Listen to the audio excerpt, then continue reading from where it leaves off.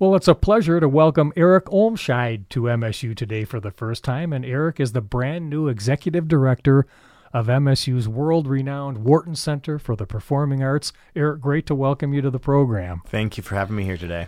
Could you start by giving us a little bit of your background leading up to your time here at MSU? So I'm currently in week 8 at Wharton Center, brand new resident to the greater Lansing area and to being at Michigan State. But it's been a great welcome. It's been a beautiful summer to explore the community. For the last 14 years before being here in the Lansing area, I was in Des Moines at Des Moines Performing Arts, an organization that is a performing arts center that is similar size and scale as Wharton Center, commitment to Broadway, commitment to education, and a diverse set of performing arts events across multiple disciplines. So the kind of portfolio of programs is very familiar to me, and I'm just so excited to be here after 14 years in Des Moines. So what attracted you then to come to MSU and Wharton Center? Well, as you said, Wharton Center is really world renowned, and I've known of Wharton Center for probably about 20 years of my working career. Actually, almost my entire professional career as an arts administrator, I've known of Wharton Center. I started actually in St. Paul at the Ordway and spent a number of years learning as much as I possibly could about the industry. And Wharton Center was part of that fabric, really. And I've had a close relationship with Mike Brand, the former executive director, for many years. I've known him and sat in a couple of national committees with him. And so through that, it just emphasized the kind of stature and the position of Wharton Center.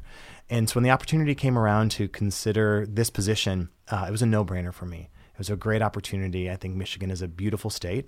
My home state is Minnesota, so very similar, but also uniquely different in its own way. But there were so many parallels to Minnesota and Michigan that I loved. But more importantly, its commitment to excellence, its commitment to the work that it's done over the last 40 years here in the Lansing community, and just the connection to the university is unparalleled. And really, the performance art part of Wharton Center is world-class, like we said, but there's so much more to Wharton Center. Just talk a little bit about the mission and some of the programs. So at the core of Wharton Center, most people know us for our Broadway programming and our world-class kind of A-level performing arts, if that's a Yo-Yo Ma concert or if that's a concert by, this week we have Vince Gill. Any of those performances are world-class A-list in their own way. And in addition to that are a whole bunch of performing arts like dance and lectures and classical music and contemporary music that round out a diverse season.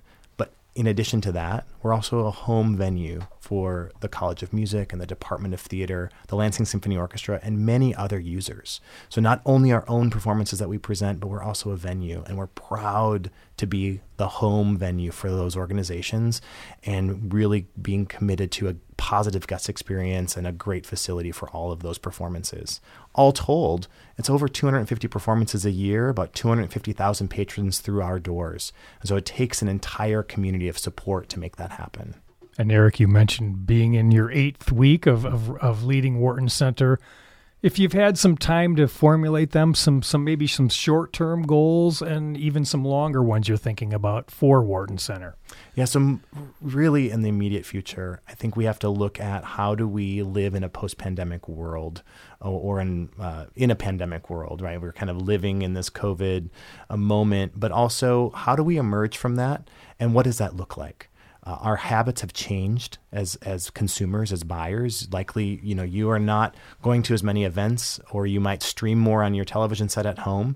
So we're really asking questions around what does that look like for us? Because we know foundationally we can't replace the live performance experience. There's something about sharing the space, sharing time, and sharing physical air with folks and artists on stage.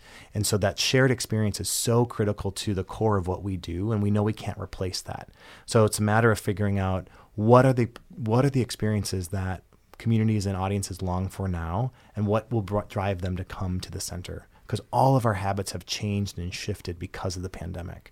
And we know that we have to shift with it. And the pathway forward is a little unknown.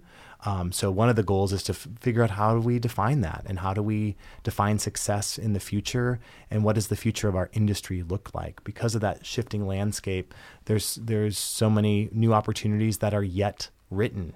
And I think we have to be open-hearted to what that looks like, and not just be a traditionalist. Yeah. And you started to answer my next question, Eric, sort of some challenges and opportunities both in reaching those goals. The demographics of our audiences are continuing to shift as well because of the pandemic, and because of just shifting demographics of our communities. And so we have to answer questions around who is our audience and what do they want.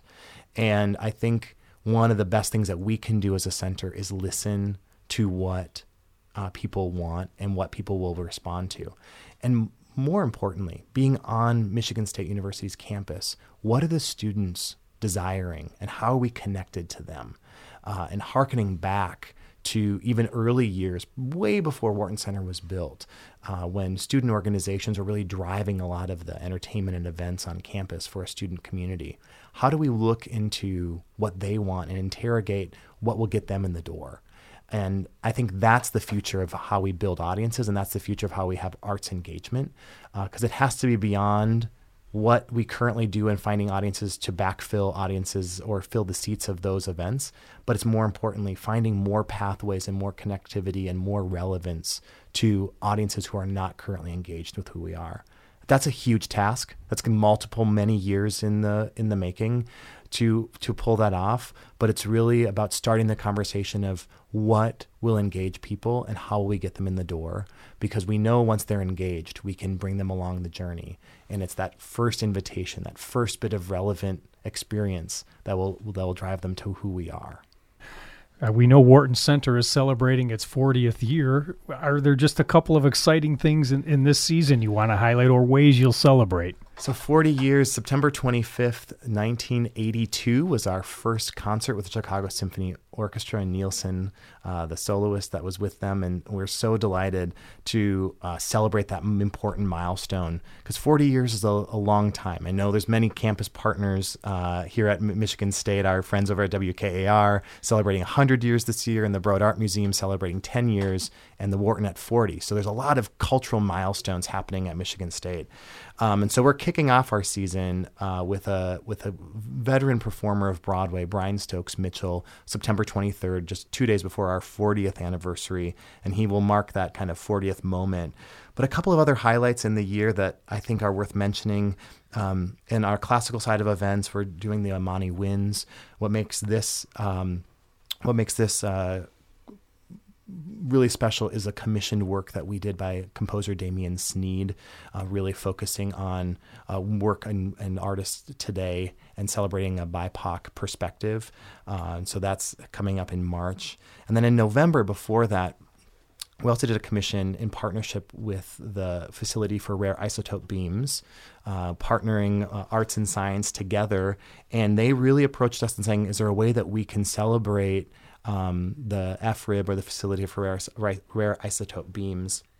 And so we're doing a piece called Isotopes in Motion. It's a dance piece inspired by the movement of isotopes. And we worked with Liz Lerman and her group to create this new work. And then the other thing, a brand new program for us, is the National Geographic Live series. It's part of our variety events. World-class explorers and artists and adventurers telling their stories of who we are as human beings in this greater earth. This lecture series I'm well familiar with. I've worked with it in a previous organization, and it's just really quite remarkable, and I'm glad that we're bringing it here to East Lansing. And then I'll close by saying on the Broadway front, it's a great series. We have 6 stellar performances or 6 stellar shows in our Broadway series, but I'm probably most excited by Jagged Little Pill, because it is a story about a coming-of-age story and the trauma and the difficulties of a family that they go through with teenage children. And there's so many access points with coming-of-age stories in that show. And personally, it's Alanis Morissette's music. And so it's like the tunes of my high school years. As we close, just is there anything important I haven't asked you yet, or what would you like people to know sort of about you and Wharton Center as the next several months and years unfold? Well, I think it's always just important to remember how the arts play such an important part of each of our lives. So art is around us everywhere. It's not just needs to be formal on a stage or formally in a museum. And I think it's important for us to remember that arts have such an important piece of who we are and how we connect with each other as human beings and build our empathy. And so if there's ways that you can, engage arts in your world just day to day and be open-hearted and open-minded to that, I think it's really important, both formally, like on the stages of Wharton Center, but more informally in your day-to-day life, and just taking note that they're such an important, critical element of us on a day-to-day, human-to-human level. So well said, Eric. It's been great having you on the program, and all the best as you more and more become a Spartan. Thank you so much. That's Eric Olmscheid. He's the new executive director of MSU's Wharton Center for the Performing Arts. And everything online we've been talking about is at whartoncenter.com. And I'm Russ White. This is MSU Today.